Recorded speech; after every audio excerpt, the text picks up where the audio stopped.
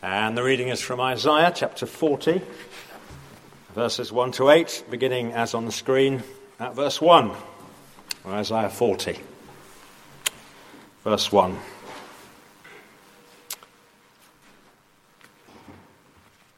Comfort my people, says your God. Speak tenderly to Jerusalem and proclaim to her that her hard service has been completed, that her sin has been paid for, that she has received from the Lord's hand double for all her sins. A voice of one calling in the wilderness, prepare the way for the Lord, make straight in the desert a highway for our God. Every valley shall be raised up, every mountain and hill made low. The rough ground shall become level, the rugged places a plain. And the glory of the Lord will be revealed, and all people will see it together, for the mouth of the Lord has spoken. A voice says, cry out. And I said, what shall I cry? All people are like grass, and all their faithfulness is like the flowers of the field. The grass withers, and the flowers fall, because the breath of the Lord blows on them. Surely the people are grass. The grass withers, and the flowers fall.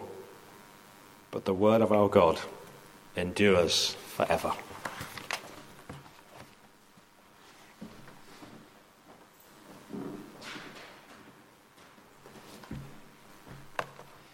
Thank you very much, John, for reading to us. New series starting this evening in Isaiah chapter 40.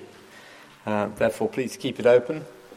And I'm going to pray as we turn to look into those first 8 verses a little more than we have so far.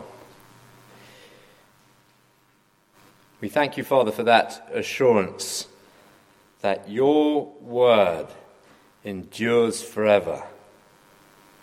We thank you that the Bible doesn't go out of date, that it's not going to be taken out of circulation because it becomes unreliable or its hopes and promises will sort of fade and not deliver. We thank you that when you speak, you fulfill. And we pray, therefore, that you would stir up hope in our hearts this evening to trust you for the future on the basis of these amazing words. Keep us waiting with hope and expectancy. And we thank you that as we do that, we will not be disappointed. We thank you in Jesus' name. Amen. Monica isn't here, I don't think, tonight. She's got some musical stuff to attend to earlier in the next week and asked for a reprieve from the service. But I want to say on the record tonight how grateful I am for her song choices, particularly just in keeping with Isaiah 40, a bright hope in the future, even if there's waiting. I think there was waiting in the first song and waiting in the third song, which is very much, well, the first song was from Isaiah 40, so you'd expect it to agree. But hey, she's done a good job. Please encourage her. She does very well, it seems to me, in the song choices for the evening service. One of the most influential plays to come out last century was written in the 60s by Samuel Beckett, and it was called Waiting for Godot. And it was one of the plays I had to study for my degree at university. It features 4 characters. I'm trying to remember it as I see what I've written down here and make sure I get it right. They're waiting for this mysterious character called Godot. They don't know much about him, little if anything, only that they're called to wait for him. And in the play, as it unfolds, it becomes increasingly clear that Godot will never come. The hope that Godot will come is nothing but a pipe dream. That was a play that captured how lots of people felt about the existence of a personal God. In a world which to many people gives loads of evidence that God is not around, still there are some who continue waiting for God. Why would they do that? Generations come and go, situations of human distress appear to multiply with every passing year. We gather for Remembrance Day observance every year with war still very much on the map all around the world. Surely people often feel it's time to give up on the dream and accept that God is not going to make an entrance into his world. You've heard that line of reasoning, I'm sure. Maybe you've talked like that to yourself as you think about the world we live in, or as you review your own life with its difficulties and disappointments. Now, if we ever think like that, Isaiah 40, we'll see, I hope, is a wonderful place to turn for encouragement. If you're familiar with the whole book of Isaiah, Isaiah was a prophet in the second half of the 8th century BC, and he lived in the area around Jerusalem. And for the first 39 chapters of his book, he's been warning the people of Judah that if they refuse to trust God, if they turn to others for help instead, they will fall under judgment. He's been saying in as many different ways as he can muster, you will be overrun by your enemies, you'll be cast off to exile in Babylon. So that's really the message of the first 39 chapters of Isaiah's book. It's a message of almost unrelenting judgment. But as we read on to Isaiah 40 and beyond, it's clear we're emerging into a different world, a world of hope beyond despair. Comfort, comfort my people, says your God. That judgment did happen. The exile to Babylon came long after Isaiah had died, over 100 years. But this is amazing. Even before the exile itself had happened, God was promising through Isaiah an end to the exile, a word of comfort to those who might well feel they were alone in a hostile world, waiting for God, wondering if he's ever going to show his face. And it's actually doubly encouraging for us today if we're tempted to despair, because Isaiah's promises actually look even further on for their fulfillment than the exile in Babylon. They promise an answer to the disappointment we all feel from living in a fallen world, which maybe was beyond Isaiah's power to visualize, because it's an answer that only fully comes when Jesus Christ returns, actually. We're about to enter the season of Advent in the church calendar, and that's one of the themes of the Advent Caesar. But that is an answer which has been guaranteed by Jesus' first coming. So the hope builds because we can be confident that God will show up, because he has shown up in person already in the person of Jesus Christ. And Isaiah 40 is looking on all the time to that event, beyond Babylon, to Jesus' first coming, beyond Jesus' first coming, to Jesus' second coming.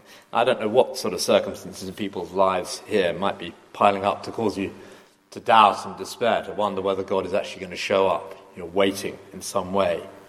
Could be just the backlash of working hard in our service of the Lord. A lot of people I see working jolly hard, and you sometimes wonder, is it actually going to bear fruit? Is it going to be any dividends? I see aspects of the church life that are hugely encouraging. I don't know if you've picked up that the mums from Tots are beavering away with Friday morning course for guests to come and hear a little bit about the Christian faith. I went to Tots on Wednesday. I couldn't believe how humming with activity it is. And sometimes others of us might be serving in other ways, and we hear great things going on over there, and we wonder, well, has God sort of forgotten about me and what I'm involved in? It doesn't always feel like we aren't being let down, even if other people are encouraged.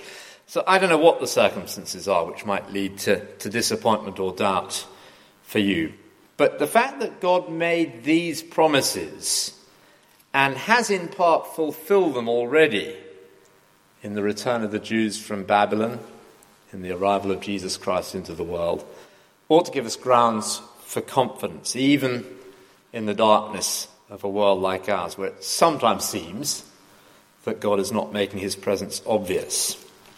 I want to tease out, long introduction there, but I want to tease out 3 strands to the promise of God in our verses. For a start, God promises pardon instead of judgment, and that's in verses 1 and 2. Comfort my people, says your God. Speak tenderly to Jerusalem and proclaim to her that her hard service has been completed, that her sin has been paid for, that she's received from the Lord's hand double for all her sins. Now, if we try to put ourselves into the shoes of the people in exile or about to go into exile in due time in Babylon, this would answer their fears, because you have to imagine that they'd be asking themselves, is this the end of our relationship with God? Is there any way back from sin as serious and long-term as our rebellion has been? 39 chapters of judgment. The penny ought to be dropping that it's serious. Does the awful situation we're in mean God has completely rejected us, just as we've rejected him? And sometimes that is a question that occurs to us pastorally in our own Christian lives. We think because of our backsliding and the hard service is the word that Isaiah has that results from drifting from God. Life becomes hard often when we turn away from him. And to people like that who mourn their sin, God speaks reassurance. And I love the repetition, just in case we find it hard to believe. Comfort. And those vital possessive pronouns or whatever they are, I'm not good at my grammar words. Comfort my people, says your God. In other words, you're still my people. I'm still your God. And that's going to be true throughout the time in Babylon. So comfort is on. They might not be spared a temporal judgment on their sins, some judgment in this life. They go into exile. Sometimes our sins bring their own judgment directly, some damage to others or to ourselves. At other times, God exposes us to what he calls here hard service, to teach us to take him more seriously. And he can do it through all sorts of circumstances, whatever they might be, turmoil at work or at home. So we won't necessarily be spared all the unpleasant side effects of our sin. But God, this is saying, will spare us the worst result of our sin, namely being unforgiven in the life to come. So through it all, we never stop being his people. And the pardon doesn't come cheaply in these verses. God can't just wave a magic wand over our sin and say it doesn't matter. The God of judgment can only become a God of comfort because sin has been paid for. Yeah, you might have wondered as I read verse 2 whether that last little bit of verse 2 sounded a bit unfair. Hang on a minute. God demanding their sin be punished twice over? That was the question I had as I looked at this verse before. But the idea behind that word double is a bit like sort of folding a sheet of paper in two so that the two halves correspond exactly to each other. And what God means there is that there's a perfect fit between his people's sin and the payment for it. Somebody said in one of those travel guides that there are 4 words you need to know in any language when you're travelling with others. You might ponder what they ought to be. What 4 words do you think you'd need to know in any language? Well, it's not, do you speak English? The 4 words you really need to know if you're travelling with other people is, my friend is paying. This is what the guide said, okay? And let me just say they're key words to know in our relationship with God. If we insist on paying for our sins ourselves, the debt will never be paid for all eternity. But what if God could undertake to pay it for us? What if he could make a payment that matched exactly our sins? Well, that's what's being promised here. And you see it there, don't you? The payment is received from the Lord's hand. He did it. So is it just a pious hope? Are we just waiting for God to deliver and our hopes are actually going to be dashed? Well, no. From this vantage point now, we know more than Isaiah could at this stage, that God would indeed pay through the death of his Son, Jesus Christ, an infinite price to cover for his people's sin. So we can trust this aspect of the promise: pardon instead of judgment. And that, let me just say, is the most fundamental need we all have. Do you know that you've got pardon instead of judgment? It's promised here. Let's move on to a second aspect of the promise: power instead of defeat. I'll read on verses 3 to 5. A voice of one calling in the wilderness, prepare the way for the Lord. Make straight in the desert a highway for our God. Every valley shall be raised up, every mountain and hill made low.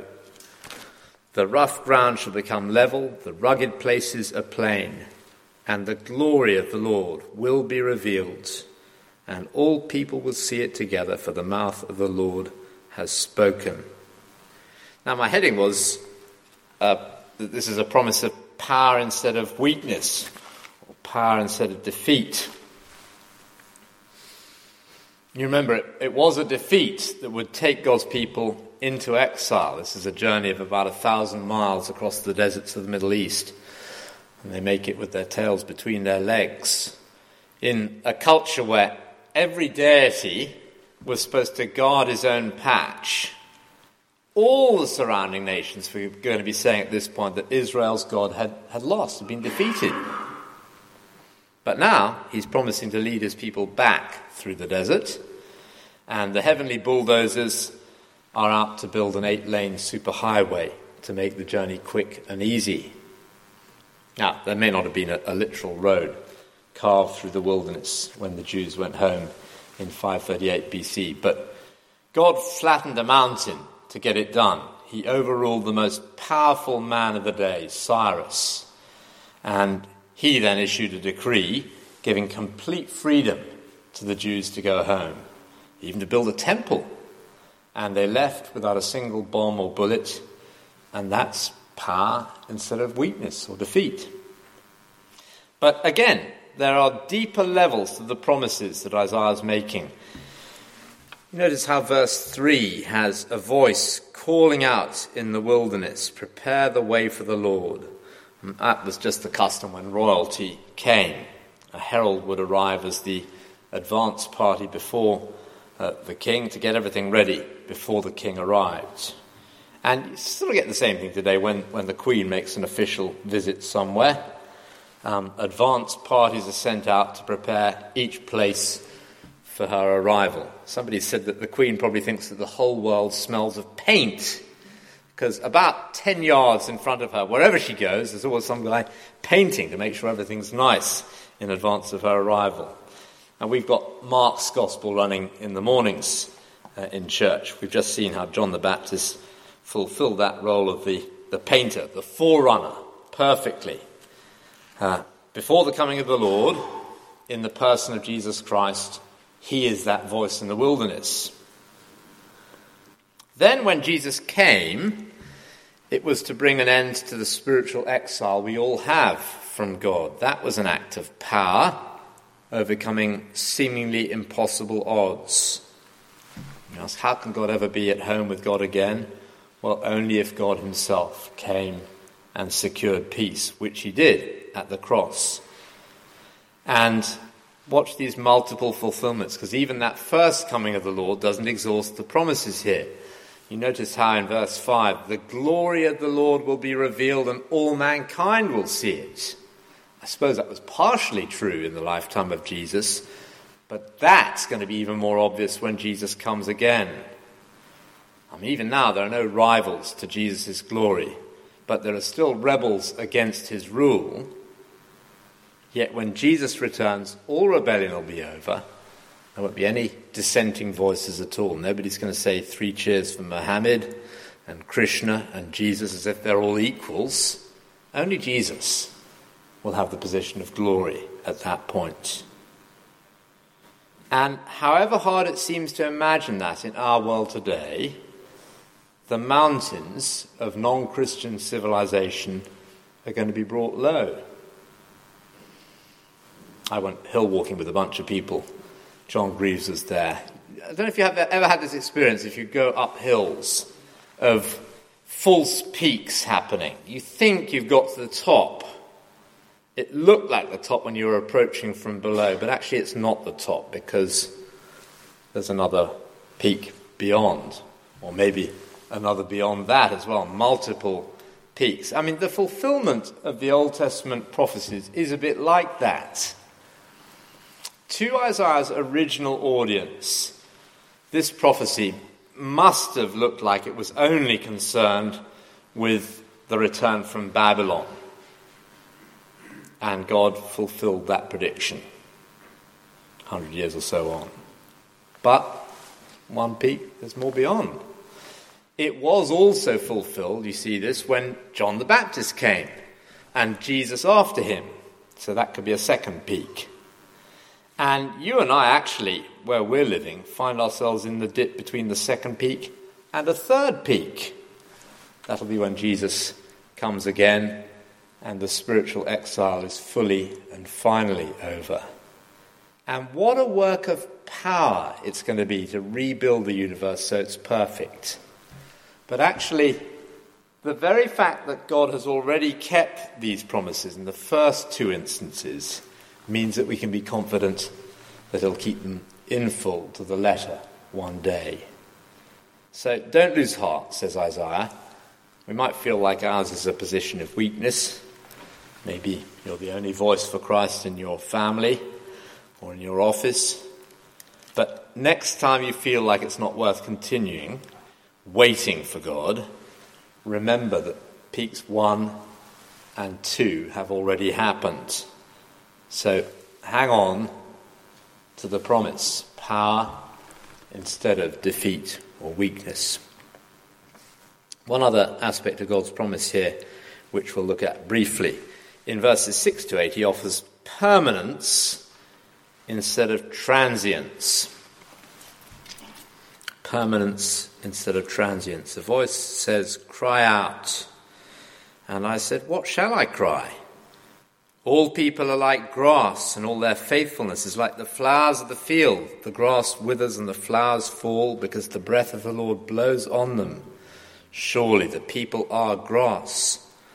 The grass withers and the flowers fall, but the word of our God endures forever." And it seems to me that these words help us to grasp why Isaiah was preaching about the exile so long before it happened. It was a demonstration of what he's saying here in verse 8. The word of our God stands forever. When God promises something, he doesn't have to eat his words and retract it, as we so often do. His word stands forever, because, of course, he stands forever. He's never going to look at events unfolding and say to himself, "Ooh, golly, that's taken me by surprise. I wish I hadn't made those promises. How am I ever going to fix things up now so we get back on schedule?" He's never going to talk like that. He stands outside time and he rules over time. And by predicting the return from exile, even before the exile had happened, God was making that point. Contrast that with the human condition we're all aware of. You and I are very transient and short-lived. Death casts a shadow over all of us, even the most successful of us all. I read about one distinguished French politician who just celebrated his 90th birthday, and he was asked, "How do you find life now you're 90? "Fine," he replied, "when you consider the alternative." Because we're all aware, like that guy was, of the aging process in our own bodies. Somebody defined old age as that period in our lives when actions creak louder than words. We're aware of how short-lived and transient our existence is. We are like grass, which is physically weak anyway, but more than that, we are morally weak. And in judgment on our sin, the breath of the Lord blows on us and cuts us down.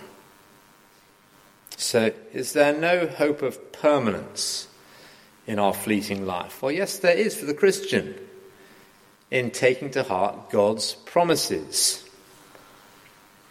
There's a lovely verse in 1 Peter which says, "You've been born again not of perishable seed, but of imperishable, through the living and enduring Word of God. Okay, time to wrap up. Where does it leave us if we're like the characters in Samuel Beckett's play, waiting for God? Even if we feel like we're exiled, weak, transient, we're aware of God's just and deserved judgment on our lives. If we are trusting God, we've got every reason to hang in there, because God keeps his promises. Remember, the false peaks and the fulfillment, mountain peak number 3. There's a lovely bit in Pilgrim's Progress which emphasises how the promises of God, hidden in the heart, are the key to escaping doubt. Christian and Hopeful, two of the characters, are in the dungeon of Doubting Castle. They're held captive by a giant called Despair.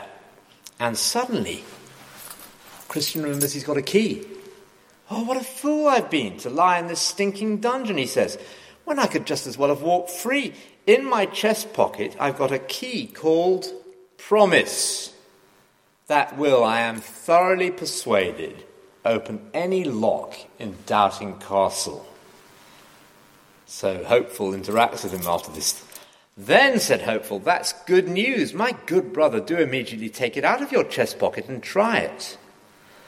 And it carries on. Christian took the key from his chest pocket and began to try the lock of the dungeon door. And as he turned the key, the bolt unlocked and the door flew open with ease, so that Christian and Hopeful immediately came out of Doubting Castle, out of the captivity of that giant Despair. Well, I'm sorry for that nice story to finish with. Makes it sound a little easy to take the promises on board, but I think he was onto something there. May God help us to appropriate his promises and to use them so that we can escape the doubt and despair that so easily comes our way. Let's pause for a moment and pray.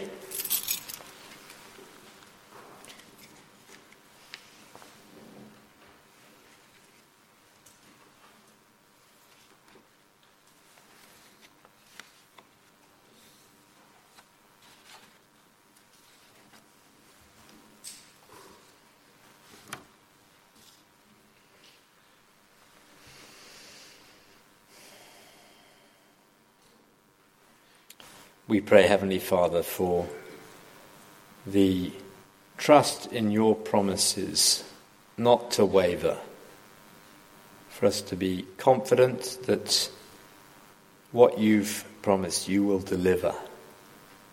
And we thank you for every encouragement we have in the Lord Jesus Christ that is so.